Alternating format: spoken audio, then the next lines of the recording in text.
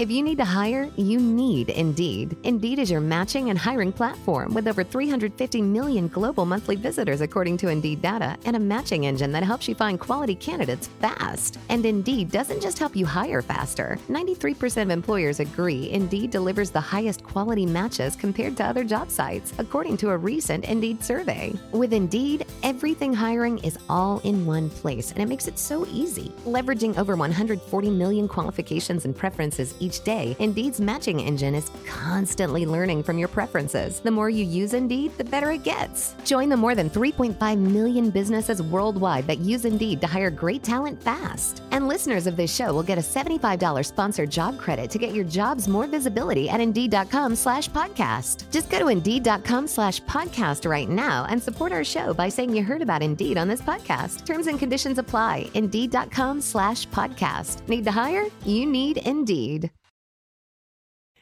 Hi, this is Denise Crosby from the original Pet Sematary and Star Trek: The Next Generation, and you're listening to the Don't Go Out There horror movie podcast. Ooh, scary! In a world where zombies, ghosts, serial killers, and vampires all exist, it's Nico, Brian, Mike, and Dustin, and they are all that stand between you and the films that could end the world. Welcome to the Don't Go Out There Horror Movie Podcast. Welcome back, everybody, to the Don't Go Out There Horror Movie Review Podcast. Just want to thank all our fans and listeners. Really appreciate all the support. You guys are awesome. Before we get into tonight's film review, I just want to give a quick shout out to our website, don'tgoouthere.com. Can't praise Brian enough for the great job he's done on the website. It looks amazing. If you want to list all our episodes and interviews, we have those tabs available from our very first episode to the weekly release. Check out our website. We've also done some incredible interviews in the past. Check out our interviews tab. Horror Legends, go check them out. It's a lot easier to find than like Apple and Spotify. We have a store. We have some new t-shirts, new apparel. Check that out as well. Make a great Christmas gift, even though it's going to be hella late if you order right now. But hey, do it anyways. We all love gifts. And we also have Shan's Etsy page attached as well. She has some amazing tumblers. Check those out. And I want to give a shout out to our social media: Facebook, Twitter, Instagram, YouTube, and TikTok. Like us, subscribe us, follow us, all that good stuff. We've got so many comments tonight for tonight's episode, and I'm super excited about that. I love interacting with our fans and meeting new people. And the last thing I'm going to shout out on our website is our Patreon called Blood Donors. We have the traditional monthly recurring kind. It takes a big burden off us, and we really appreciate your monetary support. None of that goes into our pocket. It just goes back into the podcast to help make this the best listening experience possible. And we also have a one-time donation if you're a big fan of a movie and you want us to review it. We have that tier available as well. Tonight is my pick for Overdue Month. I chose Pet Sematary, a movie that is very nostalgic for me. That's why I picked it. I was torn between a couple other movies, and I'll go ahead and name them: Carrie and Sleepaway Camp. Those are the other two I was kind of torn between, but I kind of felt like Sleepaway Camp in December was kind of a terrible time to review Sleepaway Camp. So I just rolled with Pet Sematary just because this movie is really nostalgic. It's a movie I've had on my list for a long time. It's a movie I've picked for some months, but changed at the last minute and made Brian make a whole new graphic and ruined his whole day. So I figured might as well try and do it now. Honestly, I rewatched this movie a couple weeks ago with my mom at her house, and I was like, didn't really hold up too well. But, I rewatched it again for the show and doing my notes. I was like, even though this movie's not perfect, it still is special to me. So I'll just leave it at that. It's special to me. It has flaws, but I still like the movie and think it's good. All right, Brian, you want to go ahead and go next with your thoughts? Yeah, I don't know. I didn't really like it all that much. If we go back a few episodes, it's very known that I had admitted to never seeing this movie ever. It's just one of those that never really sparked my interest enough to sit down and watch it, if I'm being honest, especially after seeing the remake first. So unlike Nico, there's no real nostalgic pull for me. Now, just because I didn't really like it all that much doesn't mean I don't think it did a ton of stuff very well. It definitely did. I think that, and I think it also missed on a lot. In comparison, the remake I felt did some different stuff very well, but some bad. But I think we have a question about that later, so I'll save it. But now, something I think this movie gets absolutely right is the tone of King's original book. Like it gets across that morbid atmosphere that I personally don't feel like the remake was able to do. And really, that's my favorite part about this movie. As a father, this movie makes me feel something and allows me to empathize and put myself, in Lewis's shoes. Some scenes, and I give a movie, as you'll see with my score, a ton of credit for being able to do that to me. I love Fred Gwynn. His character's my favorite in here. And after I watched it, I walked around going, Lewis, you don't want to do that now, Lewis. Now this prompted me to do a lot of research on the book too, and I didn't read it all the way through, but it did make me appreciate what this movie was trying to do. I don't know, maybe that's the wrong words. I think it made me appreciate the story more. I guess since both of them were mostly written by Stephen King as far as the screenplay goes. But because of the medium, I feel like it did sell us short on a lot of things. So, yeah, I guess that's my thoughts. Sporadic, caffeine-induced, unlike King's, who was probably cocaine or acid-induced. Yeah, this movie's okay. It's kind of just okay. I don't think it's bad. I think a lot of the horror aspects age well, which you get a lot with Stephen King movies that are older. Like some of the stuff that may be like cheesy and campy in other movies, like you mentioned at the top of the show, like a sleepaway camp, that maybe some of that cheese and those effects and all that stuff looks bad. You don't really get that in a lot of these Stephen King adaptations to me. And so this is another example of that. So look, there's some really good horror stuff here. Like you said, the tone so close to the book. Shout out to Miss Joyce, 7th grade, letting us read Pet Sematary as a 7th grader, even though the administration told her she could not. So thanks for risking your job for letting us read Pet Sematary. So I've read Pet Sematary. It's been a long time, but it is close to the book, and the reason it's so close is because Stephen King wrote the screenplay, or the initial screenplay. So it's about as close of a Stephen King adaptation as there is to the source material that's not it, which it is pretty close as well. But anyway, some of the acting is really good here. You mentioned Fred Gwynn, Herman Munster. He's great here. I think he plays his character so well. He's the nice man next door, but there's something about him. There's just something I can't quite put my finger on. It's not creepy, but there's just something about him that makes you kind of question, not his motives, but like who he is. There's more to this guy, and I like the way he plays the character. And obviously his voice in this movie has been made fun of to death. That sometimes dead is better is a whole joke on South Park. It's one of the better episodes they've ever done. So like that, that's classic. There's a lot of classic stuff. Miko Hughes, I think as a little kid, does a really good job being this character of Gage. Like to be that young and to be able to do some of the stuff he's doing in this movie, I thought was really good. Now, there's moments in this movie where I just think it drags. It just drags and drags. It's not building suspense like I would hope for in a movie like this with Stephen King. I just kind of feel like there's some flat areas or like the movie's an hour and 43 minutes. You feel it. You feel the runtime by the end. At least I did, which I know that's a shocker to no one. But I really actually did this time. I'm not just whining to whine. But some of the other acting is fine. I think there's, a few good kills here at the end. And I do think having a killer 3-year-old is a fun, spoiler alert, by the way. If you've never seen it, that's your fault. I think having a killer 3-year-old is interesting. I think both child actors actually do a good job of playing their characters at that age. So I'll shut up now. I'm ramming. I like this movie. I just don't know how often I'm going to rewatch it. This is only my 3rd time ever seeing it. Like I've only watched it 2 other times, and once was about started halfway through. So it's enjoyable for what it is. It's not one of my personal favorite Stephen King movies. And no, it's not Christine. It is Christine. No, it's not. It's it. Yeah, no, it is it. Christine. That's what I said. So hey, this pal. movie, Sorry, my boss. This movie has a lot of nostalgia for me because I'm pretty sure if I actually were to sit down and really rack my brain and try to unscramble the CTE and think about what the first horror movie I can remember is, it might be this one. This movie, The Children of the Corn, the original one there, probably Maximum Overdrive. There's just a handful of movies I can remember. Hellraiser, way too young for that. But there's just a handful of movies I can remember watching with my dad when I was a little kid. And so this one has just always been very nostalgic for me.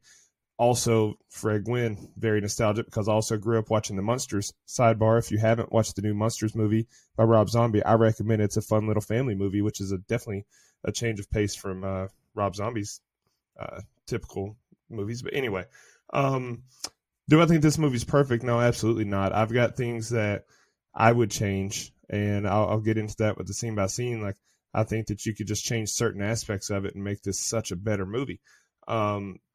I haven't seen the remake or the reboot, whichever way you want to paint that one, but I haven't seen it. I imagine that they get a lot of it right. But Mike, what you were talking about with the runtime, how it kind of drags, I agree. I think that this could easily be a 90-minute movie and they get all the necessary things covered. But I think that the problem with that is anytime that it's based off of a novel and the writer is so heavily involved in the direction of the movie, that's the reason. Like, he's going to want, oh, you can't cut that. Like, I put that in the book for a reason, you know? So I feel like he tried to make a book. It's like a visual book instead of a movie at points is what it feels like. And certain aspects, it just doesn't really work the way that he intended. Who am I to question Stephen King? I mean, he's obviously much more successful than I'll ever be, but it doesn't really age as well because of it. But overall, I mean, I do think it's a very effective horror movie. It's impressionable. Like, it's a movie that I think sticks with you, and especially at the time, like 1989. I saw this movie when I was, I don't know, I was probably under the age of 6 or so. So early 90s is when I saw it, and I've seen it countless times just because it's one of those that I grew up on, and I do think it's a pretty good movie overall. So glad you picked it, Nico. Also, you made a great point, Dustin, just as far as like how close Stephen King was to this screenplay. Like, sometimes that's not always a good thing when you're adapting a book. Like, if you look at The Shining, he had nothing to do with that, and he hates that movie. But that's one of the the more classic adaptations of his books. And that's why J.K. Rowling, on set of all the Harry Potter movies, but did not write the screenplay, because she's like, if you're asking my opinion, I would put everything in the movie. That's why I put it in the book. So someone else needs to take my book and adapt it to a movie format. I'm not a screenplay writer. So, and I'm not like, who the hell am I to doubt Stephen King? I just kind of think, like you said, Brian, like maybe take some of the dragging stuff out and put some of the stuff they left out in. And it's not like a ton of like big stuff, but I do feel like there's stuff in that book you could have maybe put in there to kind of not having such a slow pace. And I don't mind a slow burn, but this movie's a really slow burn to me. Well, I think we all can agree that we wish that it was a Stanley Kubrick movie, but we all agree that. The director of this movie only directed like the really bad sequel, which is Pet Sematary 2, which is a god-awful movie, and Halloween Town 2. So she really hadn't done a whole lot more like after Pet Sematary. All right, guys, any more opening thoughts before we just jump into the scene by scene? All right, let's do it. The film starts with title card and opening credits. We see crosses where pets were buried as we get narration of people who speak on their pets. A spooky tune plays as we see close-ups of the pet tombstones. We see an overhead shot of the burial site. It's called the Pet Cemetery. We see a semi flying down the road as a station wagon pulls into a driveway. Ellie loves the new place as she runs to the tire swing. Rachel says it's gorgeous. Rachel gets Gage out his car seat and Ellie finds a path and the rope on the swing breaks. She cries out it hurts as they run to her. Gage waves and walks towards the road as Judd scoops him up. The Creeds thank him and they introduce themselves. He's the neighbor. He warns them to watch out for that road. Rachel asks Judd about the path. He says it's a good story. I'll take you there after you get settled in.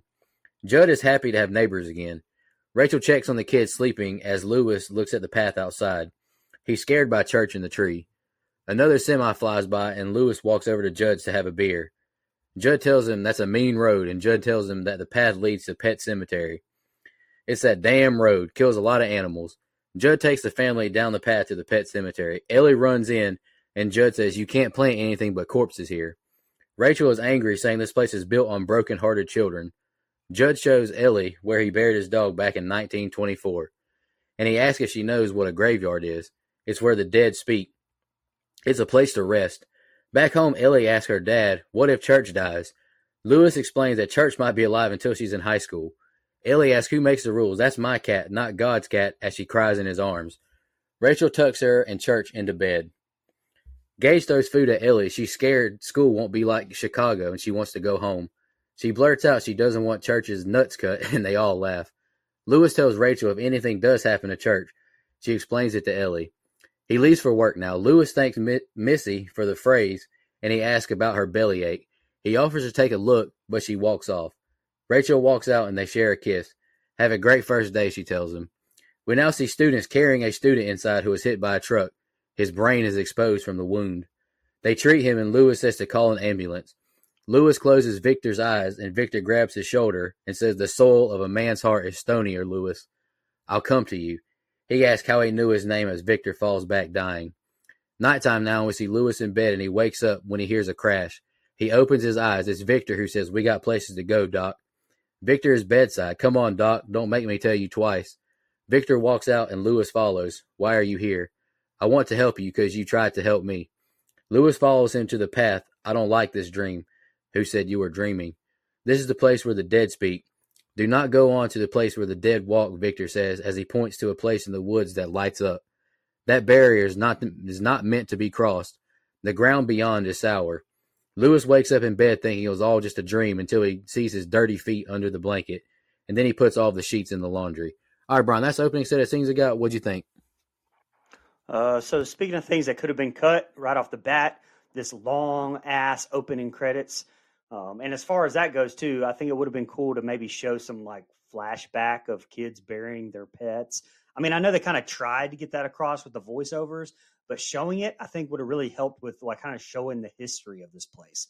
And perhaps having this camera pan across the cemetery be at night with maybe some smoke or at least some dusk maybe, would have improved it some for me. Otherwise, I just don't think it had the intended effect that they wanted, really, especially for our first really introduction to the actual pet cemetery. Few cast things. I know friend of the show, Denise Crosby, is known for this movie, but my first introduction to her is really all I've ever known her as, and that's, nerd alert, Tasha Yar from Star Trek The Next Generation. A few other things. I'm not the biggest fan of her character in this movie, but Ellie Creed was actually played by twins, Blaze and Bo Bertahall. Probably best known for Ghost Rider, not Ghost Rider, in the early 90s. I don't know if any of y'all ever watched that show. It was during the Hey Dude, Saved by the Bell years for me. But, we brought up Miko Hughes in his debut. Dude does such a good job for being as old as he was here. Part of why I said it affects me later on, kid looks just like my son at that age. Blonde hair, blue eyes, demon, hell-infested instinct later in life. They were just exactly the same. I don't know. I'm kidding. Liam, you better not be listening to the show. But here's a complaint of mine. The relationship between Rachel and Lois doesn't seem real at all. Like, I don't know if it's the not so great acting we get from Dale Midkiff or the screenplay or the lack of time for development. I don't know. But they don't seem like husband and wife. They play almost like they just started dating. And that's his stepkids almost. I mean, I don't know. It just doesn't feel realistic to me. Lewis' relationship, with Judd actually feels more genuine than Rachel's. And this is something I feel like the remake actually got right and did better, I think. But like I said, we'll talk about that later. Plus, they're pretty terrible parents. I mean, let's be honest. No mother would leave their barely able to walk kid for a little scratch from the tire. It's just super hokey. Here in this one, if Man Fuck Them Kids was a movie, it'd probably be this one. And the last thing I'll say, and I'll shut up, shout out to David Anderson and his team in the makeup department. Victor Pascal's head wound looks fucking fantastic. David Anderson would go on to do Cabin in the Fucking Woods makeup, Men in Black, A New Nightmare, ton of other stuff. He's won 2 Oscars for his amazing work. And if his name sounds familiar, it's because, yep, that's Heather Langenkamp's husband. And who would star with Heather in New Nightmare? That's right, Miko Hughes. So there's your little connection there. Wow, this is David Arquette all over again. Let's see if we can start playing the game with Miko Hughes. I bet we could every week. Okay. Now Well, he was in Full House, and then sorry. If you got one, buddy, if you got one, I'll always. I love the David Arquette stuff. The more you do it, man, I love it. Anyway, okay, so I'm gonna push back a little bit there, Brian, because I feel like in the '80s, I don't know. You were raised in the '80s, old man. I'm just kidding. You're raised in the '90s. Just kidding, buddy. All right. But I feel like in the '80s, parents just kind of let their children do whatever the hell they wanted, man. I feel like running. I don't know. Everyone I've talked to, that's what they say. Like, hey, we just ran down the street for hours. That's what they said. I'm just telling you. I don't know, man. I feel like I don't know. It felt. I didn't say they were right. I didn't say. Well, I don't really like the fact that they do it twice in the same movie. They kind of give you the same scare, except one time they actually do it. So maybe that's supposed to be foreshadowing. I don't know. This setup feels very familiar, and I guess it's because I've seen this movie before. But I feel like I've seen this same kind of setup in other movies.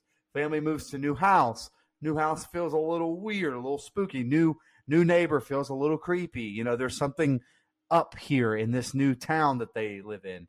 So I feel like I've seen this setup before. Not that that's a bad thing, but I feel like there's a reason that trope exists. And this movie kind of carries that on. You're right, though. I feel like this marriage does not have a very well-established connection. And we find out later that the in-laws hate him. I mean, who hates a doctor? For God's sakes. I mean, your daughter marries a doctor and you hate him. What the hell's wrong with that? Anyway, but I do think these child actors do a great job of playing kids. Like, they feel like kids. Smart kids, but they feel like kids nonetheless. You already mentioned Miko Hughes. You mentioned the twins. I think they do a great job, man. At that age, to be able to kind of talk and communicate the way that they do, those lines, the way they deliver them, I feel like is really good. I hate cats. So the fact that they go to this extreme, no offense to people who love cats, that's all well and good. No problem with you. But I don't like cats. And the fact that they go to hell and back to make sure this cat is okay, I'm kind of like, that dumbass cat runs out in the road, bro. I don't know what to tell you. It's not your fault. It's not your fault. Anyway, but again, I do like the setup that we have here.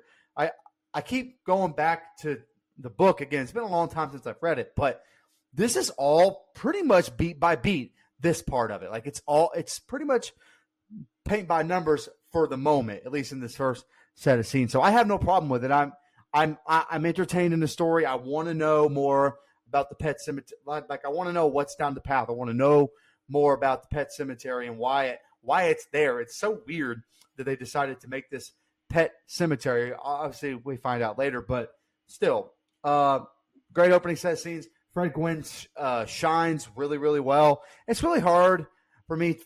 He's either Herman Munster or he's the judge for My Cousin Vinny, which he is also that. So that's where my head goes with him. But that's all I got. I thought this is a good opening set of scenes. I said great earlier, and I meant to say good. All right, so in this opening set of scenes, we get something that we don't see nearly enough in horror movies, but they're actually fucking terrifying, and that's a skunk. I thought that was cool. That was a nice choice.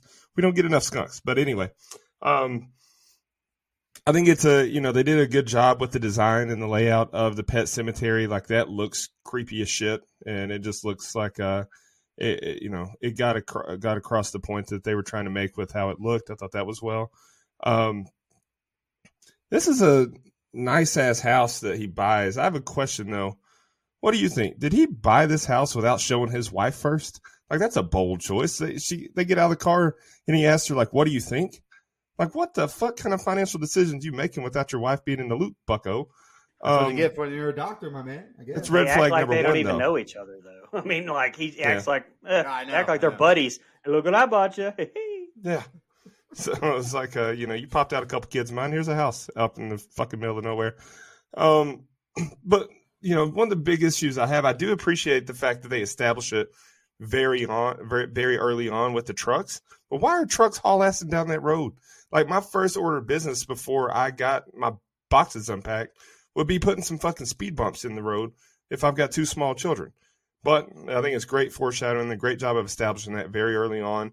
Like you got multiple trucks very early in this early going here. So that was well done. And, Gage almost getting hit by one is great foreshadowing there. So, but I agree. That's bad parenting. This movie features the worst parenting of any movie that we've featured so far, or that we've covered so far. And I don't think that's up for debate. Like, that's not even in question. But we get Fred Gwynn. I love Fred Gwynn. Such a huge part of my childhood, like I mentioned, with this movie being one of the first horror movies I've seen. And then, The Munsters. And then, what the fuck is up with Missy?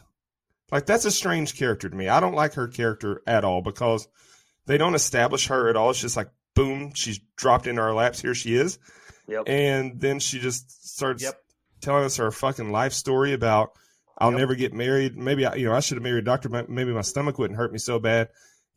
Missy, if you got the shits, then just say that. But like, we don't need. I don't really care. She's a very pointless character. They didn't do a good job of making me care that she was having gastro problems. I don't give a fuck. Excuse me. And we get more good foreshadowing of the guy being hit by a truck, and getting wheeled into the hospital. They're establishing that it does happen kind of frequently, that people are going to get hit by trucks in this world. But his whole storyline is kind of unnecessary to me. Like, one of the major tweaks that I would make to this movie is I wouldn't have Pascal or whatever you want to call him. I wouldn't have him at all. I don't think it's necessary. Like, we already know that there's a pet cemetery, so we don't need a ghost trying to warn people and tell them about it. Like, they could have just left it that there's a pet cemetery, and then have Judd tell the story of the people try to bring their pets back, and the flashback we get with the kid that was buried there. Like, to me, that's the direction they should have went to make this so much better, is cut out the over the top supernatural stuff and just go with, this is an Indian burial ground. The grounds are soured. Trust me when I tell you, don't bury anything in that, and then let the tragedy strike and let them find out the hard way. It cuts the fluff, and it makes it so much, it just streamlines the action, and we don't need this other stuff. So, agree. But for what it is, it's an okay opening set of scenes. It's pretty good because we get introduced to all these characters, and I like them. I like Lewis a lot, and I like Judd a lot. The kids are fine. Don't really care about the wife, and definitely don't care about the maid. But that's a pretty good percentage of characters I care about and don't. Hey, there is a fun little Stephen King fact that happens in this set of scenes. Apparently, when Victor's being carried into the clinic after being hit by the truck, there's a rabies poster on the wall. It has a picture of Cujo. Yeah, I saw that. That's pretty cool too. It's like the Stephen King and the Multiverse of Madness. Yep. I like it. I know one of you've already said it, but Rachel is completely unlikable in this opening set of scenes. Like, just. I would, man. She basically said, "Come on, say it with your chest." When she's telling him to, say that he promises. Man, don't put me in a position like that. It stormed out of the house. Sorry, very unlikable. Now, like you said, Brian, not a great relationship there. That's not how I want to be introduced to these people. All right, Lewis is at work now and throws Victor's file away. He's home now playing with Gage, as Rachel says it's not right him not going to Thanksgiving with her. He says her dad will never consider him family. Judd calls Lewis and tells him he has a dead cat in his yard. He thinks it's Ellie's. Lewis says, "That's church, all right." And Judd says, "At least he didn't suffer." Lewis puts the carcass in the trash bag, and he asks if he's going to tell Ellie. Judd says maybe there's a better way. The place we're going to is on the other side of that. The two men climb over this pile of limbs. "Don't look down. Don't stop," he tells Lewis. A limb Lewis steps on snaps, and he tumbles down, and Judd helps him up. They keep hiking. Lewis asks, "What's that?" when they hear a bunch of loons crying out. They climb up some rocks, and Judd means it. They're almost there. Judd brings him to the Micmac Indian burial ground. He wants Lewis to bury Church there. "I'd help you, but you got to do it yourself." Each buries its own. It's nighttime now as Lewis finally gets Church buried. They make it back to the house, and Lewis runs to the phone when he hears it ringing. Too late, no one's there. Judd tells him not one word about what we did tonight. Judd tells him this was a secret thing. Judd repeats what Victor said, and Lewis is visibly spooked. Lewis calls Ellie, and they chat, and she asks about Church. He talks to Gage now. Hi, Daddy, I love you. But Lewis doesn't reply. Lewis is raking leaves and heads back to the garage where he sees Church with bright green eyes. Scares the shit out of him. He taps a food bowl and Church comes to eat. I don't believe this. He picks Church up and investigates until he's swatted in the face. Lewis is at Judd's now, and he says, I feel like I'm going crazy. Judd tells him the story of that place and how his dog died. The rag man took him there. Judd's mother cries out, saying, Spot smells like the ground he came from. I did it because your daughter ain't ready for that pet to die. Has anyone ever buried a person up there? Lewis asks, as Judd loses it, knocking over the beer bottles. Christ, no. Who would? Lewis makes himself a bath. He tries to relax until Church throws a dead rat in the tub. He pushes Church to the floor and lets it out the bathroom. The family is back as Lewis greets them off the plane. Ellie asks if Church is okay. She dreamed he got ran over by a car, and you and Judd buried him in the pet cemetery.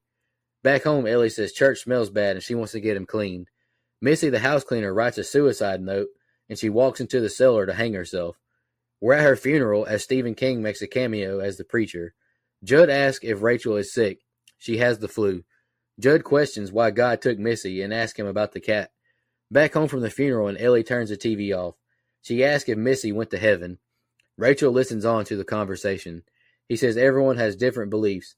She asks his beliefs and says, I think we go on. I have faith in that.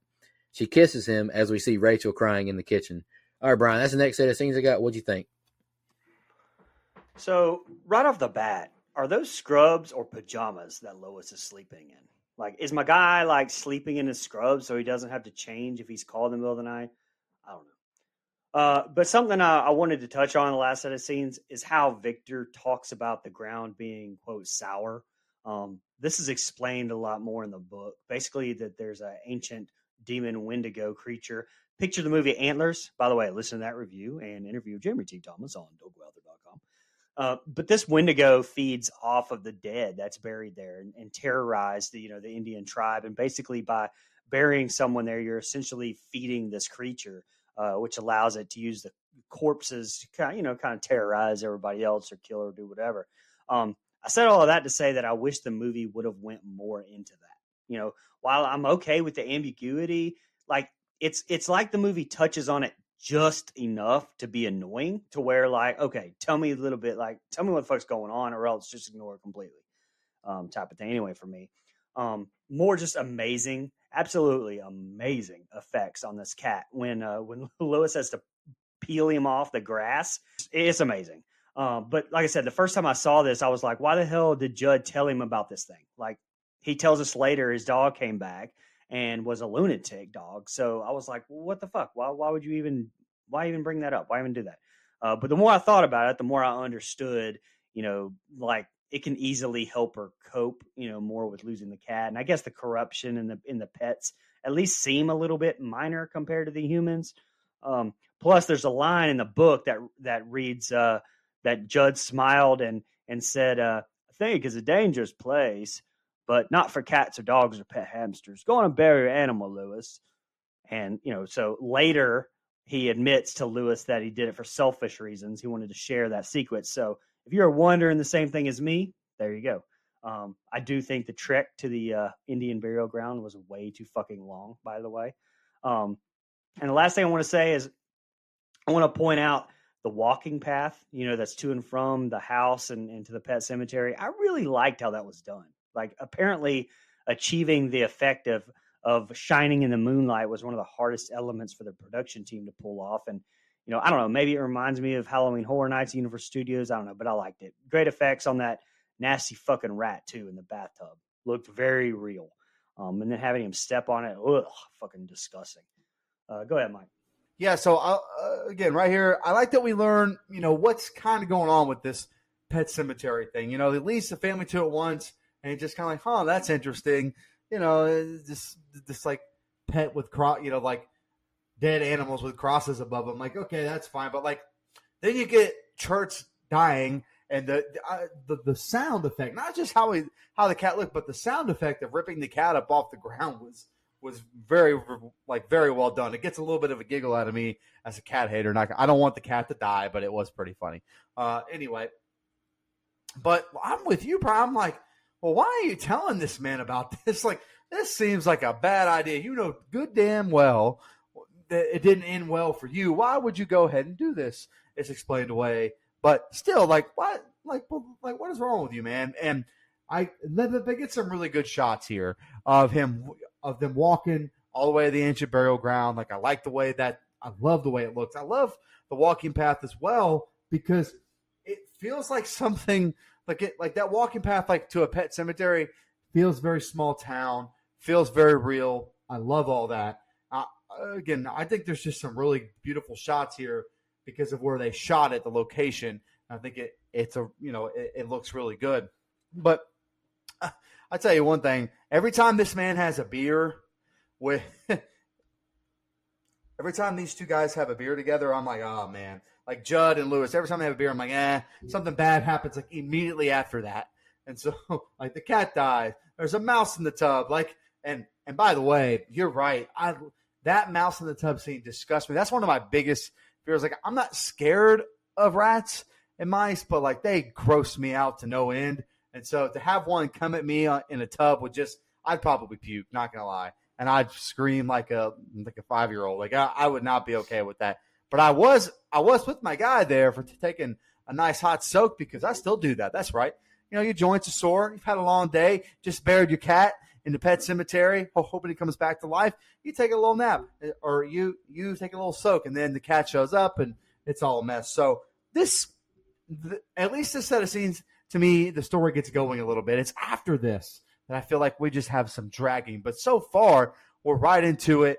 The cat's already brought back. I really enjoy everything about this set of scenes, honestly. Probably my favorite set of scenes in the movie, I think. Yeah, so this set of scenes has something just completely wild in it to me. It seems like it would be frowned upon in the medical community just to fucking throw a medical file away. Like, he threw that shit right in the trash can. What the hell was that? But anyway, okay. And then, okay, why would Judd insist on burying the cat over there? So to me, this goes back to things that I would tweak and change. It seems much more logical for Judd to be the one that told Lewis about the burial ground, but, insisted you got to stay away from it. But Lewis wanted to, be the one that insists on burying over there for his daughter's sake, and Judd just trying to talk him out of it. Like, that would make his character much more sympathetic, but you lose a lot of that sympathy with what happens to him later in the movie, in my opinion. Because it was his idea in the first place. Like, he told him about it, and he's the one that led him over there. It's like, hey, bury the cat here. So, to me, that's one of those things that I would definitely, that's a major change I would make, is Judd be the one that, like, kind of told him about it because he had to. Like, okay, if you won't shut up about it, I'll let you know the secret, but you have to promise me you'll never do it. That's not the route they go. So I think that's a questionable decision there. Now, I will tell you, though, that cat would use up all 9 lives dropping a fucking rat in the bathtub on me. Nope. The only thing in life that I'm afraid of is rats and mice. And I'm not bullshitting. Like, I think I've told the story before on air, but there was a black widow in my basement, and I picked it up by the leg and transported it outside. I don't give a shit. I'm not afraid of spiders or snakes, nothing of that. But a rat, nope. No, thank you. Excuse me. And then Missy, if your stomach pain was that bad, maybe, instead of hanging yourself, maybe you should have actually talked to a fucking doctor. Like, Lewis offered to have a look at, check you out and see what's going on. You're just like, no, I'm fine. Just for you to go kill yourself. Like, I don't give 2 shits about this character. She wasn't in the story enough for me to feel bad about the fact she killed herself. And then the fact that she killed herself, like, she doesn't even come back into play at all. Like, at least when Pascal killed himself, like, he becomes a good ghost and he's trying to help the family. Missy's death didn't do jack shit. Like, she killed herself, and that's it. Didn't even put a hardship on the family. Like, you didn't even feel stress for Lewis and his wife there because, we lost our maid. Now we're more stressed. We got, we're spread thin. That could have played a major part into what happens to Gage. Like, maybe instead of doing it at this fun family outing and he's out flying kites, maybe they're running around like the chicken with their head cut off because they don't have the extra set of eyes helping them out around the house. Gage gets loose and gets in the road. Like, nope, she just died for no reason. So, big problem with that. And the last thing I have is, This kid's got some fucking nerve to walk in the living room and just grab the remote and turn the TV off. I'll be damned. I'd have thrown her ass out in the middle of the road. But, I digress. That's just me. But, have some fucking respect. Respect your elders. But overall, I agree. This is a good set of scenes. Like it's going to progress some storylines, but I have issues with some of the storylines because I personally would have done it differently, like I mentioned, because I think that draws us in more and it makes it much more captivating. Lewis is in bed reading when Rachel walks in. She says she gets scared and defensive. She brings up Zelda, who died of spinal meningitis. We see Rachel younger, who says she was treated like a dirty secret. I had to feed her. We wanted her to die so she wouldn't be in pain and we wouldn't be in pain. Parents were gone when she died. She convulsed and choked, and she feared they'd blame her. I ran from the house screaming, "Zelda's dead." Lewis hugs her and says, "If I needed another reason to not like your father and mother, I have one now." He gets up to get her a Valium. We see a truck leaving Orenco and hits the road. We see Lewis flying a kite as the family and Judd watches them. He gives Gage the kite and he drops the spool. The wind takes the spool into the road as Lewis turns around as the other family members say they want to fly it. Judd yells out not to let him get in the road. Lewis chases after Gage but trips as Gage is killed by a semi in the road. Lewis screams out no as we see pictures of Gage flash on the screen. He's at the table looking through photos as Judd walks in. The sedative finally took hold. Ellie walks down saying she wants to sleep in her room. Mommy keeps taking the covers. Ellie says she's going to carry this photo until God gives Gage back. Lewis, take care of your girl. She needs you as Judd walks out. We're at the funeral now as Rachel's father says he hopes you rot in hell. Where were you? And he punches him. The two men fight as Gage's casket is knocked over. It's a terrible experience for this family. Lewis puts Ellie in her bed as she grips the picture of her and Gage. God could take it back if he wanted to, couldn't he? Can I have faith in that? She asks. Good night, honey, as he walks out the door. He sees Church sitting on Rachel with glowing eyes. Fuck off, hairball. He caresses her face and leaves the room. Judd walks in and Church runs outside. Lewis gets some liquor and Judd apologizes. He says he may be responsible for the death of his son. He says, you're thinking of putting him up there. Don't say the thought hasn't crossed your mind. Judd says he lied. A person has been buried up there. A local boy towards the end of World War II. Sometimes dead is better. The person you put up there ain't the person that comes back. Lots of folks saw Timmy walking back and forth.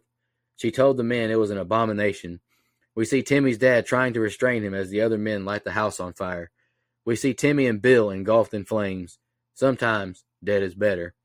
Don't think about doing it, Lewis. And he says again, sometimes dead is better. You see what I'm getting at here, Lewis? That place may have made Gage die because I introduced you to it, Lewis, as he smacks the table. Rachel is back at the airport with her family as Ellie tells her grandparents about the nightmare she had about her daddy, Gage, and Pascal. Erwin apologizes and Lewis tells Ellie he'll be there in a few days. He swears everything will be okay. They board the plane, leaving Lewis behind. All right, Brian, that's the next set of scenes, guy. What'd you think?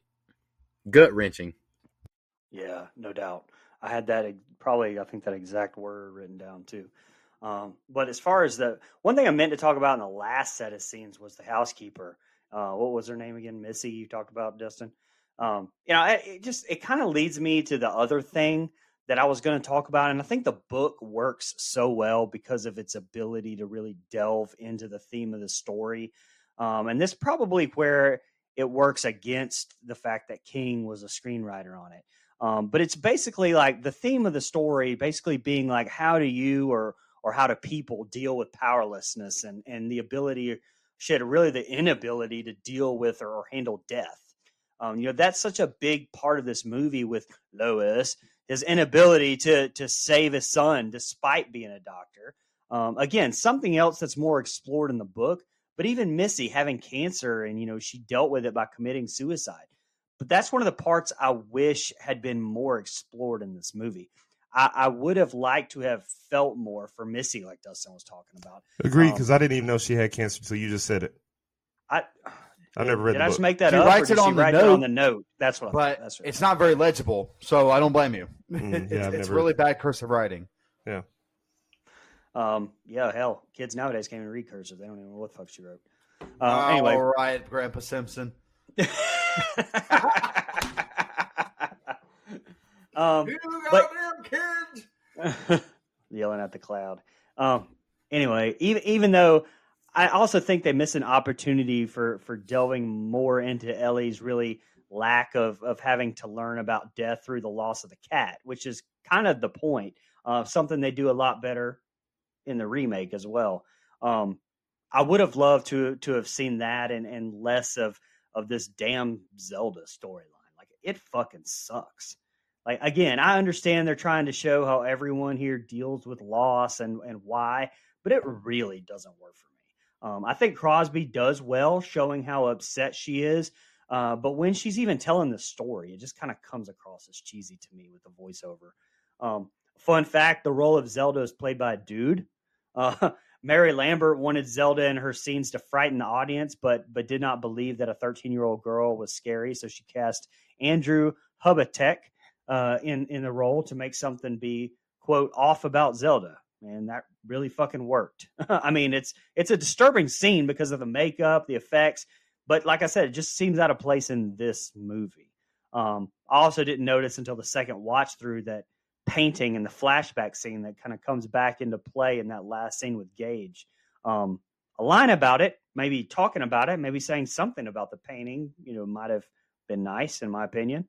And last, the Gage scene. I mean, wow, such a fucking impactful scene. And like I said in my open, it really made me feel something. It really saddened me. I mean, even the funeral scene after, shit, as a viewer, you're still reeling from that like last scene and was like, holy shit, did that just happen? Oh, fun fact, I actually have met many times the man who drives the truck in this movie, Donnie Green. He comes into my work all the time and wants to come on the show. So I think we'll have him on to tell a few kind of behind the scenes stories with the cast and stuff. But anyway, just a gut wrenching scene for me personally. And holy shit at the acting job from Fred Gwynn at the dinner table talking to Lewis. Just phenomenal. That's something in the remake they try to do again, but it just does not hit the same way that Fred Gwynn let it get. Yeah. So I slightly disagree with you on this, all the Zelda stuff, and here's why. It's really the only time I think that we get any like quality or character development with Rachel, and it's really the only time we get to kind of see Lewis and Rachel act like they like each other, act like they're a couple, I mean, it's really that kind of like bonding moment where he hugs her and lays down with her and tries to comfort her. So now I get what you're saying though, as far as the Zelda story in general. I don't necessarily think it adds anything too creepy, that they try to use it later to try to play on her fears and stuff. But I did like the fact that we had a little bit of depth to the character about how she was forced to watch her sister as a young girl, when she probably shouldn't have had to do that. And maybe that's why there's some stuff where he doesn't like her parents and they don't like him. And you at least kind of understand what the riff is there. But I like that we kind of start to, it looks like we're happy here. It's a nice day outside. They're flying kites. Everything's great. I really like the way that they set this up to make it seem like it's a really nice day, and then bam, they just hit you with a gut punch and Gage's death. Like, it's a really traumatic scene for sure. I mean, it gets me. I don't have kids, but it still gets me. And I already know what happens. Like, I know the ending, but when I see it, the few times I've seen it, I'm like, man, that is such a kick in the balls right there. It's hard to watch sometimes.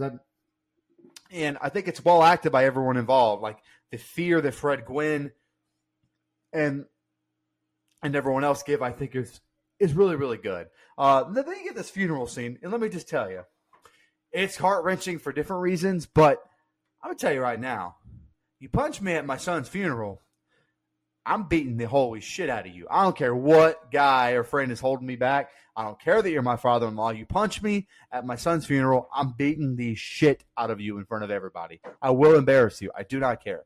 So I would not recommend doing that. But anyway, there's a lot of really good acting in the scene. You mentioned the dinner, or not the dinner scene, but the table scene. Hold on. Let me backtrack real quick.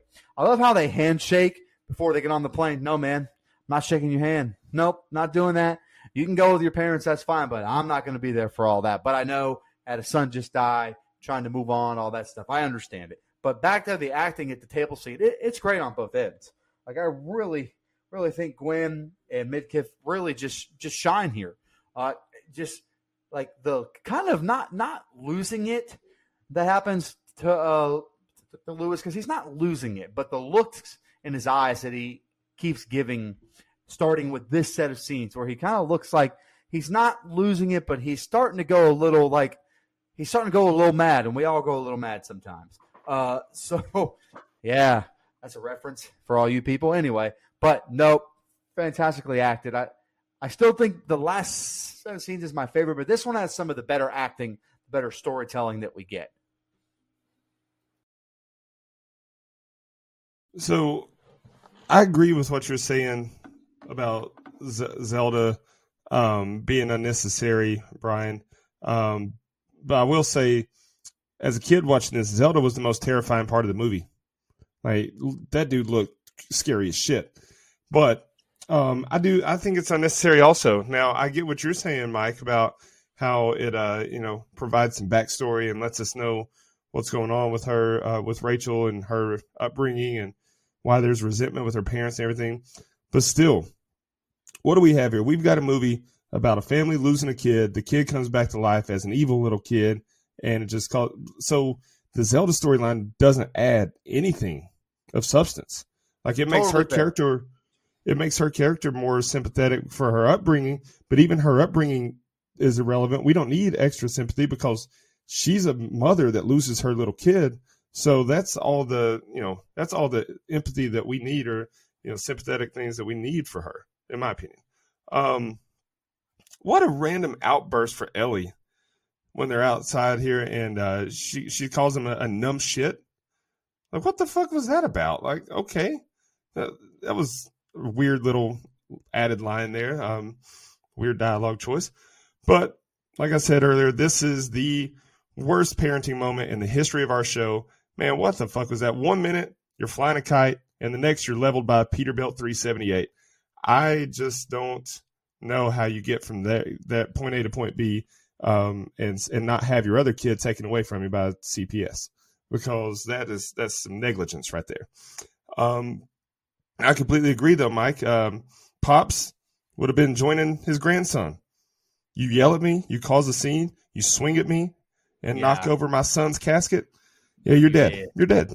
Yeah. So it is what it is. And then, excuse me, Judd's telling the story here of Timmy and why it's a bad idea. And again, I go back to, he should have been the one that is, this part would make so much more sense if he hadn't been the one that insisted on burying the cat up there in the first place. If he was just doing everything in his power to, like, listen, you see what's happening with your cat? I told you not to use that burial ground. You can't do this. You can't even consider this with Gage. But we didn't go that route. So instead, we get him telling the story of why you can't bury a human there. Even though I told you to bury a cat there, listen, this is why you can't bury Gage up there. He's telling the story of Timmy, and I just can't sit here and I can't help but think that not only did you commit murder by killing Timmy, now Timmy did have to die, but you committed arson. You had no reason to burn up his dad's house like that. That man lost his son and everything he owned for what? For what? But anyway, my biggest takeaway from this set of scenes is that, to quote one of my favorite comedies, Walk Hard, the Dewey Cox story, the wrong kid died. It probably should have been Ellie, because she was annoying as shit. And Gage was too innocent and sweet to have died. But, it is what it is. Pretty good set of scenes. And, we're setting up for a hell of a finale. Man, fuck them kids, apparently. Damn right. All right, Lewis parks by the graveyard and sneaks in with shovels in broad fucking daylight. He finds his son's tombstone and sits beside it. What happened to you is wrong. Remember, Doc, the barrier is not meant to be crossed. The ground is sour, Victor says. If he's like Timmy, I'll just put him back to sleep. Rachel and Ellie don't have to know. Ellie is screaming out for Mommy. She says Pascal is a good ghost, and he's warning us that Daddy is going to do something bad. Rachel says there are no ghosts, and she asks for her to call Daddy and make sure he's okay. She asks, where do I know that name, as Victor appears beside her. She runs downstairs. We see Lewis digging up Gage's grave now. Rachel calls the house to no answer as we see a terrifying portrait of a small man in a green suit and a cat beside him. Rachel calls Judd now and asks if Lewis is with him. Rachel tells Judd she's coming home. Don't do that, he says as she hangs up. A cop pulls up and scans the graveyard, but doesn't see Lewis and drives away. Lewis smiles and continues digging.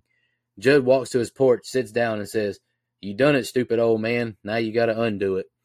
Lewis opens the coffin up and holds his son. "Oh, Gage, it's going to be all right." He wraps him up in a blanket. Rachel falls into the wall as she opens Zelda's old room. She sees Zelda in bed, who sits up. "I'm coming for you, Rachel, and this time I'll get you. Gage and I will get you," she says in a spooky voice, "for letting us die." Rachel wakes up on the plane from a nightmare. We see Victor sitting behind her. She runs through the airport and to her plane right before it takes off. Judd falls asleep as we see Lewis walking down the path to beyond the pet cemetery. Rachel is now renting a car with Victor's help. We see Lewis at the burial ground now as he hears his name called and a face emerge from a rock pile below. But it's just his imagination, he says. Rachel is speeding home when a tire blows and she drives off the road. She exits the car and Victor says it's trying to stop you. She asks if anyone is there. "Come back to me, Gage," Lewis says. "Come back to us," as he now walks back home. He walks into the cellar, dropping his tools, and falls into his bed. We see the stones above Gage's grave move as a hand emerges. Rachel hitchhikes with a semi-driver. "Hop in, babe." The door opens and we see muddy little boots walk inside. Gage goes through Lewis's medical bag and steals the scalpel. Judd wakes up to thunder and goes in his house when he sees small footprints leading inside. He hears a child's laugh and yells, "Who's there?" "Let's play hide and go seek." Judd goes upstairs. "Gage, you the one playing games?" He follows the laughing into a bedroom. Judd whips out his pocket knife. Judd's Achilles is cut from below the bed as Church distracts him. He falls back as Gage slices across his lips and mouth. He now bites into his throat, killing Judd. And the next set of scenes are the ending. Brian, what'd you think? Now, up till now, I think it's been terrible. From here on out, I think Dale Midkiff's performance is stellar. That almost wooden, emotionless, glazed over look and the way that he's delivering the lines is very fitting now and believable now, after Lewis has lost his son. And people say how stupid it is to try this with Gage, but I mean, damn, look at it from his point of view. He did it with the cat and it worked. Losing a child's probably the worst emotional pain you can feel as a human being. I mean, something that I'm not sure I would have the strength to ever endure and hope to never have to find that out. But, if there was even the slightest chance that this would work, hell, I'd probably do the same thing. The only difference is if he came back the way Gage did, I'd probably just let him do me in because, fuck it. Zero chance I'd let it go any further for me. I also don't think I like this continuation of Victor Pascal with Rachel. I agree with Dustin. I think it could be cut completely. But if you're going to do it, just at the beginning, I get the attachment with Lewis, but him visiting Rachel all these miles away and then having an almost Weekend with Bernie's fucking trip back with her back into town, I thought was dumb. And him popping up to tell Rachel after her crash that the cemetery is trying to keep her away. It was almost eye rolling to me. Just have him not shown, but just have him maybe visit Ellie via her dream and just plan enough worry that Rachel has to come home. I don't know, but the rest of this I think is just nonsense. I'm sorry to the twin dream team of Blaze and Bo that they had here, but whichever one it was that had to give this dream or the after dream performance, woof, ugh, not great there, not great.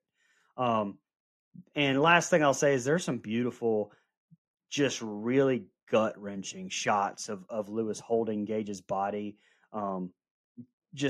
Such hard yet gorgeous scenes to watch. And it really felt like it turned into a Chucky movie out of nowhere. But man, I just bravo to those effects during the whole scene with killing Judd. Showing the Achilles tear, the mouth slash. Oh, I thought it was just phenomenal. Yeah, I don't have a whole lot on this set of scenes, honestly. And I think it's because I don't like this set of scenes at all. It drags. to me, you get all this stuff with Rachel. You mentioned all the Pascal stuff. Like I just don't understand why it's here. Dustin is 100% on to me. Like, could cut it all and it wouldn't change the movie one bit.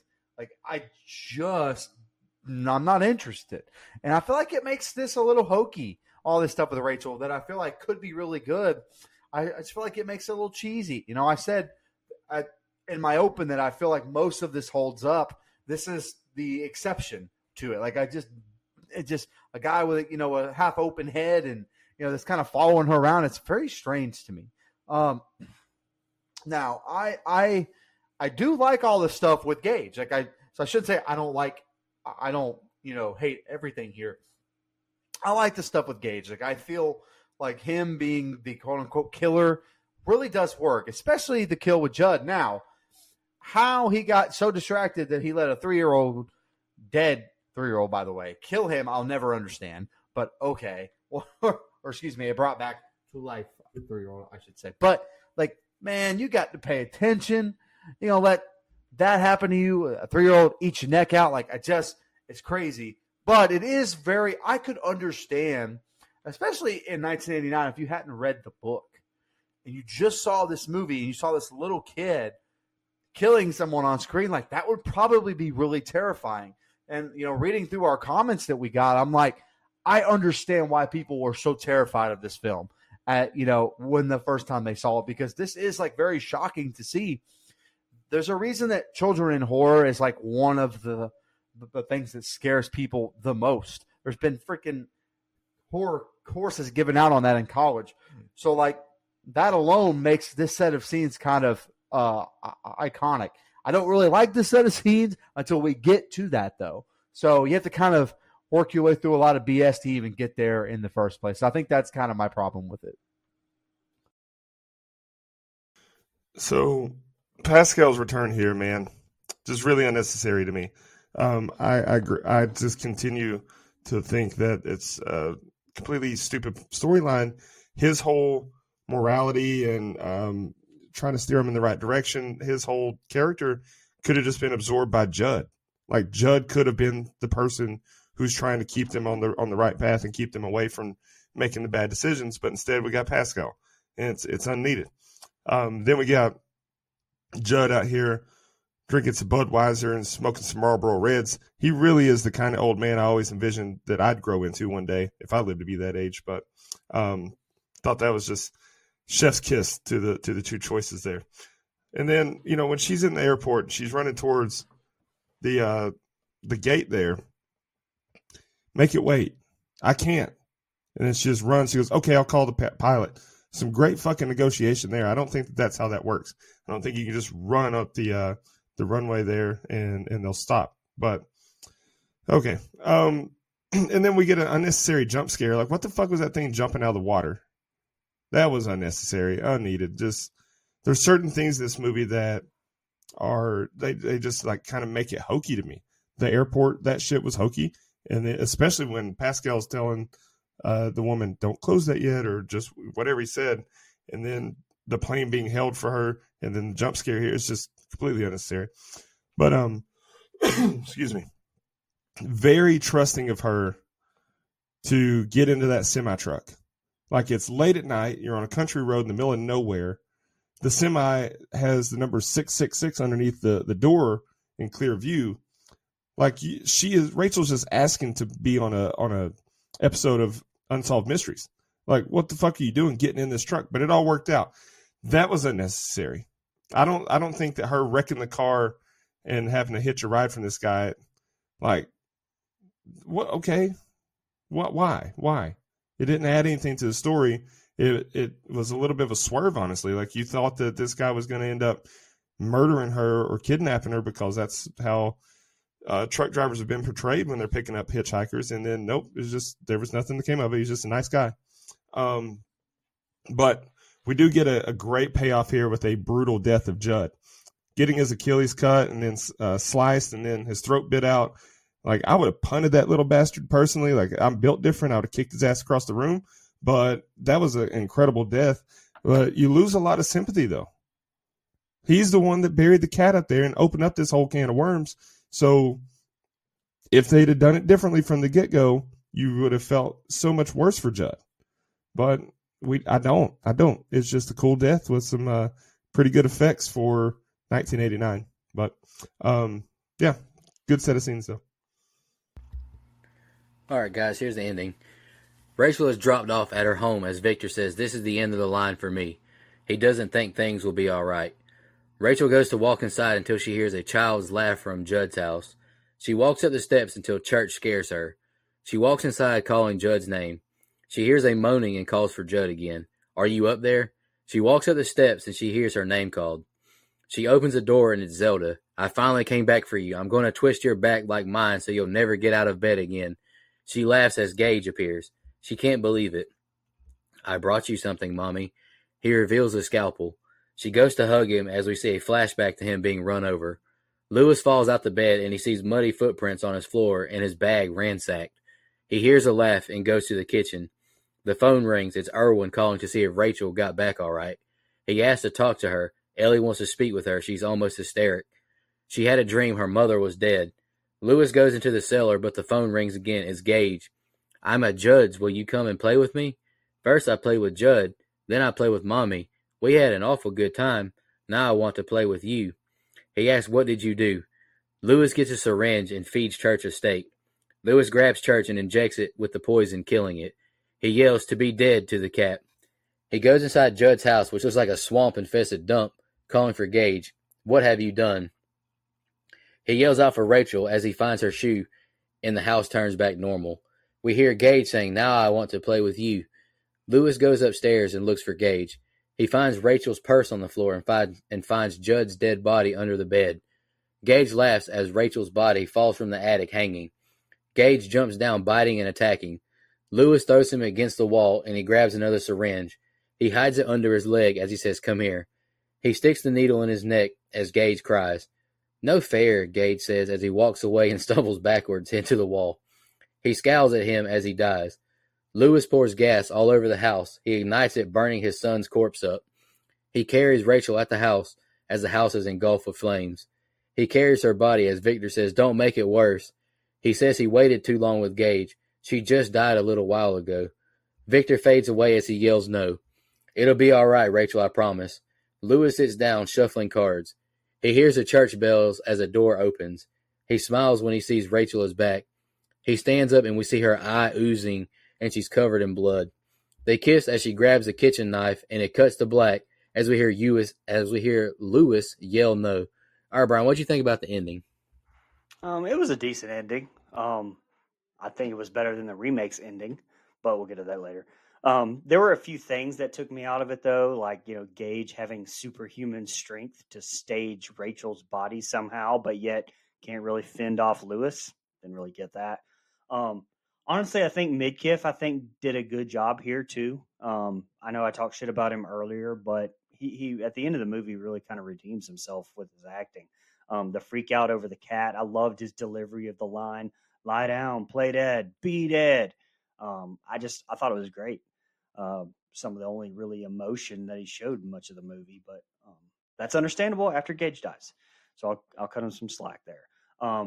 That phone call by Gage at the start of it, and then Miko Hughes' acting performance after Lewis injects him with that needle, given the no fair line again, like that's just something that really resonated with me and made me feel something. And again, I credit any movie that can do that. And the effects on Rachel's eye, holy shit! Like when she's kissing him at the end, phenomenal work. That looked disgusting. Great job. And I was wondering this. Since King likes to connect all of his movies, does Ellie have The Shining?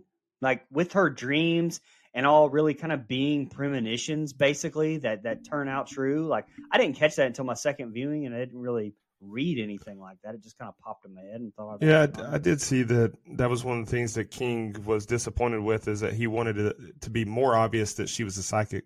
Okay. I don't think he used the word The Shining, but let's be real. That's what it is, basically. Okay. What I thought. Go ahead, Mike. Yeah, the ending is okay. I mean, going back to the last set, I like all the stuff with Gage, and he's a very creepy kind of final killer person, especially with the not fair line. Like, that is some really good stuff, and there's some good acting here and all that. But I almost like, again, it's like this in the book, so it's not like this crazy idea, but like you get the death of Rachel, and it just kind of feels, I don't know, I kind of wish for their relationship's sake, I kind of feel like for their relationship's sake, I would have liked to see them both survive, like a little bit of a happy ending, just given the fact that they've been through so much. But I understand. And again, the scene where, I mean, I just knew, the first time I ever saw it, and when you're reading the book, like, you just know he's going to bring her back to life, like, or attempt to. And I think that scene is done really well, but them kissing is absolutely fucking disgusting. Like, there is no, there's, oh God, it grosses me out every time I've seen it. And finally, I would have actually liked to seen Rachel kill Lewis. Like, I think it would have been a more of a bit better way to end it than just kind of leaving it up to our imagination. I would have liked to actually see the kill. All in all, the ending is fine. Like it's okay. I do think at this point I'm kind of ready for it to end, though. So the Ghost, the Pascal stuff and the Zelda stuff, completely unnecessary and unneeded. But on the flip side, if you do want some kind of character being, this voice of reason and this warning, I have it right here. The Ellie psychic stuff, that storyline was so underutilized. Like, they could have eliminated Zelda, eliminated Pascal, and amplified Judd's involvement and his concern and his good guy qualities, and amplified Ellie's psychic storyline, and boom, you've got a better movie, in my opinion. But that's okay. And then what the hell? When he walks into Judd's house, like, what the fuck happened? Looks like a haunted house with burns and moss growing everywhere, and then boom, it's back to normal. I think that was unnecessary. Like, you don't need the Gage to be able to trick and play visual tricks on Lewis here. Don't need that. Like, you got a little killer bastard child running around. That's enough. You don't need him to be able to change the appearance and play mind tricks. But okay. Now, also, you mentioned the little pork chop thing. Apparently, that was like the hardest thing to get the cat to do, was eat the pork chop. And then when Lewis killed Church for the second time, the needle is rigged to look like it's sticking him, but it's not. The cat was actually sedated by a veterinarian, and a representative of the American Humane Society was present, and the cat made a full recovery. So that's something I thought was a cool little tidbit, because especially for the time, like 1989, I was always curious how much they cared and how well they treated the animals back then. But anyway, major issue I have, aside from Gage being able to play these mind tricks and change the appearance of the house and all that, how the hell did he get Rachel's body up there and hung with a noose? Like, the kid being a killer is one thing, but the kid having superhuman strength, no, fuck this shit. I'm gonna carry mom up the stairs here and hang her from a noose. That didn't do it for me. I don't like that. But Gage, one of my favorite parts of this entire movie, though, is after he's been stuck with the needle, Gage walking off and saying "no fair" as he walks off. Like, that has always been hilarious to me. Like, what a funny, like, Miko Hughes just knocked it out of the park with his delivery of that line. It's always made me laugh. But the ending was a little, like, the actual ending was a little hit and miss for me, because Lewis even having the nerve to even consider burying Rachel in the burial ground, it just makes you lose all sympathy for him. This man has lost his son, lost his wife, and now he's considering, bringing more hardship into his life by putting his wife up there.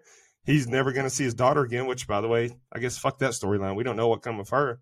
But, this son of a bitch, like, he went through it all and then put himself in the situation to, go through more pain and hardship by putting Rachel up there. He deserved it. He deserves it. Point blank. I have no sympathy for it. I wish that if he's going to put Rachel up there. Like, I wish they could have just shown a definitive, okay, he killed her, and he gets Ellie back, and Ellie and him at least get to live happily ever after. But I don't even think I wanted that at this point, you dumbass. But still, it's a highly enjoyable movie for me. Maybe it's because of nostalgia, because it sounds like I've ripped this movie to parts or to shreds over the past few scenes, but it's okay. All right, guys, let's jump into our social media comments and questions. We'll knock out Facebook first. Kevin Podoff said the movie has 2 great acts, but the final one is just turds. Still better than the remake. The creepy sister was truly terrifying. Thanks for the entertainment, guys. Hey, you're welcome, Kevin. Appreciate that. Michelle Merza commented, this movie was one of my first experiences with horror movies as a kid. I think a lot of people could say that, honestly. The sister scared the shit out of me, and years later I found out it was a guy playing the part. Hey, same thing with Barbarian. Big titty lady, that's a guy playing that role. Joe Swinford, I remember watching this as a kid because parenting was done right at the Larson household. Do you guys like the original or the remake better? I'll go first. There are some things about the remake I do like a little bit better, but I like the original better. Yeah, so I think both have pros and cons. Like you said, the new one changes. Yeah, that's how I feel too. The new one changes a few things up enough to say, like, it was definitely justified being made. The acting, I think, is exponentially better. But I will say John Lithgow is okay as Judd, but he's no Fred Gwynn, and it's not even close. Let's see, I think the relationships are better done. The script, I think, seems tighter. It's just the ending. It just isn't very good either. I'd probably prefer this ending over that one. But with that said, and this may be blasphemous to say, but I would rather watch the remake again before this one. So Honestly, go ahead. Oh, no, go ahead, Dustin. Go ahead. I've said it a few times, but I've never seen the remake. I think I own it. I'm not 100% sure on that. I can't remember. But no. But it's just one of those things, like, you guys know behind the scenes here that I'm huge believer that originality is dead. And I don't get overly excited for remakes, reboots, and sequels of movies that I don't feel need one. I've never felt that this one needed one, so I didn't get in a big hurry to watch the original. Obviously, I still haven't done it, so I can't really speak on it. This movie is such a instrumental part of my childhood and my love for horror that I never really wanted a remake. Even with all the flaws that this one has. Yeah, I mean, I agree with you for the most part. I will say Brian is right. They do enough different to have a justified making of that movie. I will say I liked it pretty much the same. I think they both suffer from a lot of the same issues. The only reason I'm going to pick the original is as much as I like John Lithgow and a lot of other stuff, he doesn't play that character as well as Fred Gwynn. Like, it's just not the same without him. So to kind of like see someone else play that, it's kind of like Malcolm McDowell. I always want to say Michael McDonald for some reason, but it's like Malcolm McDowell playing Loomis. Like, yeah, it's good, but it's not the same. So that's kind of how I feel. And I know me and you talked about this in the past, Mike, but hell, the remake, they spoiled the twist in the damn trailer. So they already let us know what's going to happen. Why would you I didn't know that. Made me so mad. It's like, why would you put that out? That made no sense at all. And I normally don't mind spoilers. I really don't. But like on that one, I'm like, oh, man, you got to have a twist like that. You got to save it. I didn't know that. Yeah. All right. Matthew Forrest asked, has anyone read the book? If so, how did you like the movie as compared to the book? I have not read the book. I have many years ago, and I liked them about the same. I think it's an interesting story. I can't read. Dustin can't read. Brian, did you read the book? I have not. I did some research on it for this, enough that I feel like that the book would be better, but I have not sat down and watched it. No, I've read a good amount of Stephen King books. I never read this one. My classmate Tracy, she replied back to Matthew, the book is always better, with a laughing emoji, but for this movie it was actually pretty darn close to the book. Obviously they can't include every detail, and there were minor changes, but Stephen King himself wrote the screenplay, so it really did the book justice. And my mom commented saying, my sister said the book was better and scarier. Okay. I'm not really a reader, so I'm going to watch the movie just about every time over it. All right, let's jump over to Instagram now. Jay Hambrick 88 commented saying, I love this movie. It follows the book really well. I just wish it would have utilized the Wendigo more. Okay. Missy Hutchinson Wall commented, this movie freaked me out. Truly creepy and also some really gut-wrenching scenes. Don't get me started on Church. Always hated the scene when he bites it. Never mind the little kid. R.I.P. Church. LOL. Gail the Snail comment, oh boy, talk about nostalgia. This movie was my introduction into horror. When I was 5, my parents thought I was asleep. They had this on, so I watched the entire thing. Holy shit. I still can't handle the scenes with Zelda. Creepy AF. And the Achilles tendon? Hell no. I note myself out of the room before it happens with a laughing emoji. Yeah, that Achilles thing is bad. All right, Jesse Kraft commented, my dad took me to see this in the theaters when I was 11. Although he got many disapproving looks and rude comments from other moviegoers as to why a dad would take his kid to see this movie, it was one of my best childhood memories. My dad knew how much I loved horror and wanted to make me happy, and it did. I also read the book when I was 9 or 10. Thank you for reviewing one of the top 5 horror movies of all time. There is also a really great doc about the making of Pet Sematary called Unearthed and Untold, The Path to Pet Sematary. I have to check that out. I've never heard of that. All right, new blood donor, M. Strickland 91. Pumped for this review. A very nostalgic movie for me as well. Fred Gwynn really steals the show in all the scenes he's in. Gage's off-screen death was absolutely gut-wrenching. Out of the 4 dead that are brought back to life through the Pet Sematary, which would be y'all's favorite? And then he says, my bad, 5, including Judd's dog. My favorite, Gage. I love Gage. Scared the fuck out of me as a kid. Yeah, absolutely. Same. And I got to meet Miko Hughes. He needs to come on the damn show. Leave it in. Leave it in. Yeah. I mean, it's got to be Gage. Hell yeah, brother. 4 for 4. Shout out to Wendy's. Chris _2020. You like Wendy's? Yeah, it's okay. Wendy's nuts drag across your face. Boom, got him. Got him. My bad. All right, whatever. Fuck you, Dustin. Chris _ Leave it in. All right, I don't know what the fuck's going on right now. Chris _2020 comment. I have made it one of my life's goals to master Fred Gwynn's thick Maine dialect, as seen wonderfully portrayed by Judd in this movie. Man, image hearing an OxyClean commercial narrated by that voice. Pure bliss. That would be cool, actually. Oh, fuck. Twitter, you son of a bitch. Okay, here we go. Let's do Twitter now. First comment we got is from Kevin Scanlon, teammate of the show. This movie still holds up for me. Great choice, gents. Hernandez Gunn said this is the first horror movie I ever watched when it came out. Scared me shitless. Man, okay. I'm just glad you watched it. Hey, I'm just glad Kevin watched it. Sorry. Yeah, I think he might need to get more crap than me about this not watching movies thing. Randy Smith. Let's not go that far. Let's not go that far. Randy Smith comment, I love this movie. One of the best adaptations from the great Stephen King. Now it's no Maximum Overdrive, guilty pleasure, but it's a solid 8 out of 10. Hell yeah, Randy. You know what? Just for that, you get a Go Randy? Dogs. No, he doesn't. Boo. What's wrong with you? Maximum Overdrive. Get out of here, man. It's a great movie.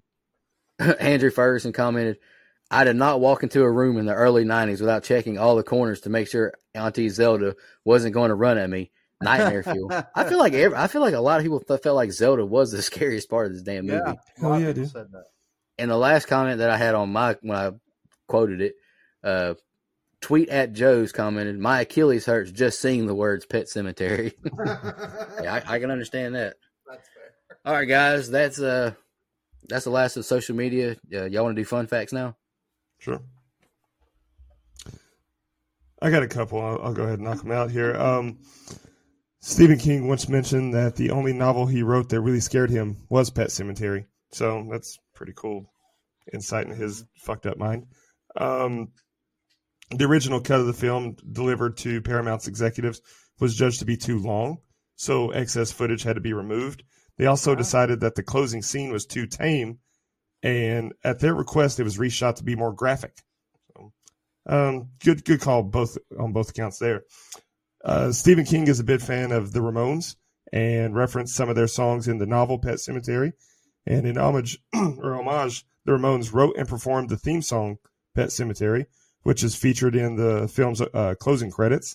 The truck driver was also listening to Sheena is a Punk Rocker by the Ramones. So that's pretty cool. It's the only 2 songs credited on the soundtrack. Bruce Campbell, who we're going to be visiting one of his classic movies very soon. Bruce Campbell was actually the lead choice for the role of Louis Creed. I think they made the right call though. Yeah. And then this was the film debut for young actor Miko Hughes. He was only 31 to 33 months old during production. Now, also in regards to him, he was of course in New Nightmare, which was written by Wes Craven, who directed Scream, which starred David Arquette. And the last one I've got is Tom Savini actually turned down the chance to direct this film. That was interesting. Tom Savini, that would have been interesting. Yeah, actor Brad Greenquist said in an interview that while in his gruesome makeup for the role of Victor Pascal, that no one would sit near him while the cast and crew were having lunch. I mean, I don't blame them on that one at all. At 59 minutes and 9 seconds, as the house goes up in flames, Timmy Baterman shouts, "Love dead, hate living." This is a line originally from Bride of Frankenstein, 1935, as spoken by Boris Karloff. Timmy repeats the line a minute or so later. You mentioned Tom Savini. George A. Romero was originally also set to direct, but when filming was delayed, he dropped out, and Mary Lambert stepped in. And the last thing I have is the tree that Ellie Creed swings on after first arriving at their new home. Made such an impression on Mary Lambert and Stephen King that they dug it up from a field where they spotted it and replanted it in front of the house. They had searched all summer for the perfect house with a tree and never found it, so they compromised. Okay. So I brought some interesting numbers here, but just really quick, this movie had an $11.5 million budget and grossed worldwide at the box office when it was all said and done $89.5 million. It's good against your budget for sure. Compared to the remake, though, which grossed worldwide, it grossed $113.1 million. But in the U.S., just the U.S. and Canada, it grossed $54.7 million compared to just the U.S. for the original $57 million. So about the same when you account for inflation.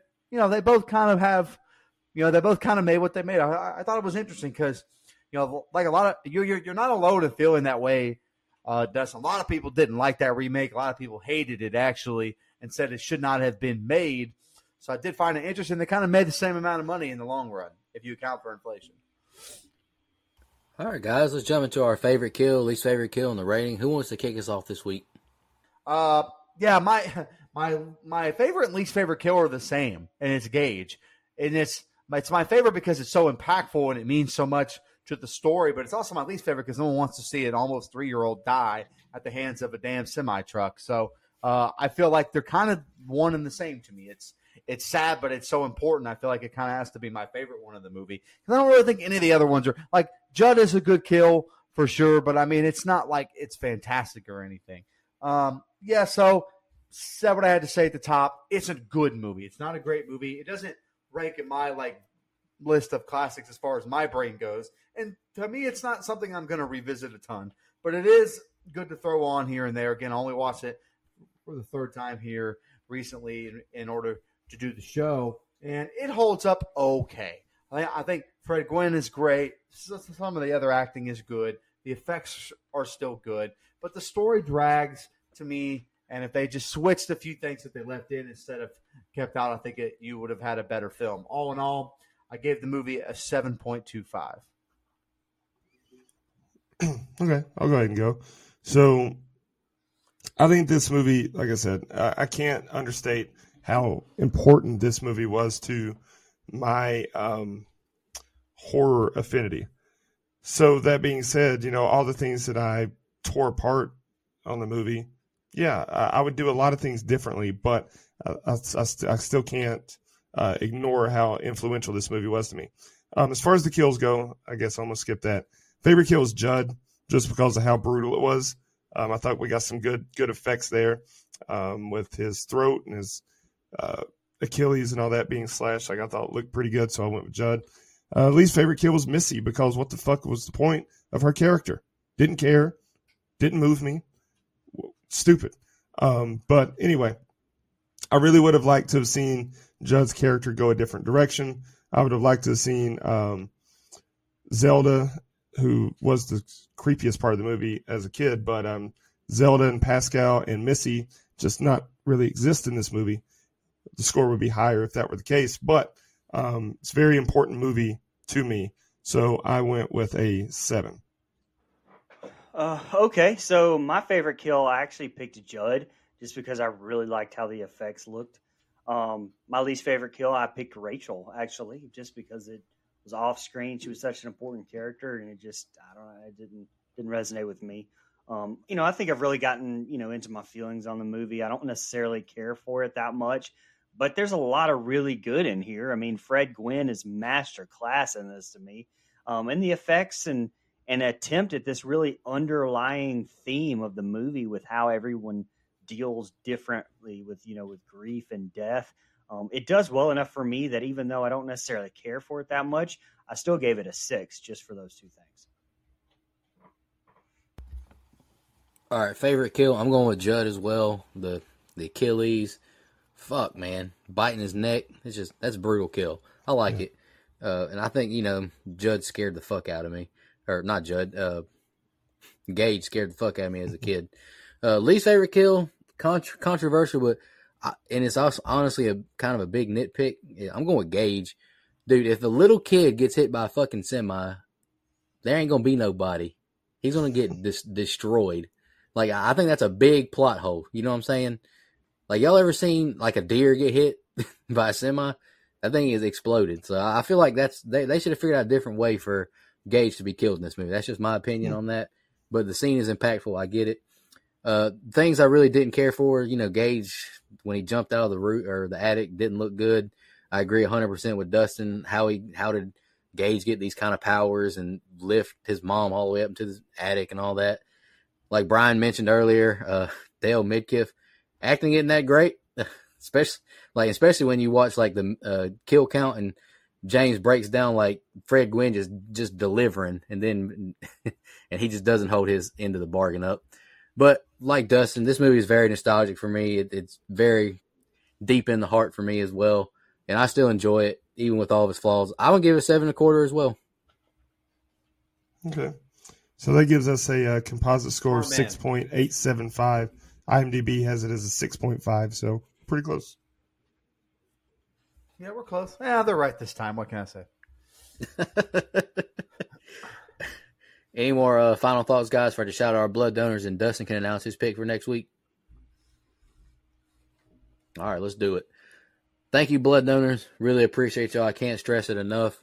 Y'all take a big burden off of us this year, helping us pay these bills. Whew, it's rough out here, but we really appreciate y'all.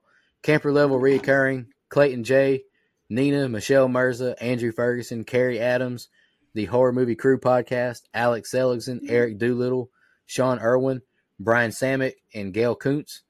Camp Counselor Reoccurring are Hunter Nelson, Dennis Kennedy, Edwin Hernandez Gunn, Joe Swinford, our hearts still go out to you. Jennifer Davis from the Too Close to Home Podcast, Heather Smith, Kylie Denise, all the way from Australia, Adrian Aiello, Jake Hambrick, Clay Moore, and Karen. Legendary blood donor, Matt Strickland. Really appreciate you. Appreciate your donation, brother. And final guide donor is Matt Sears. Oh, and shout out to Hunter Nelson. Hope you're doing better with COVID. He had COVID this past week and couldn't attend the convention with me. Hope you're doing better, brother. Thank you again, blood donors. Dustin, you want to announce your pick for next week as we conclude Overdue Month? Yeah. So this one is extremely overdue. Honestly, I am surprised that you guys didn't knock this one out before I joined the show. But this movie takes place about 30-45 minutes up the road from where I live in East Tennessee, in the thriving metropolis of Morristown, Tennessee.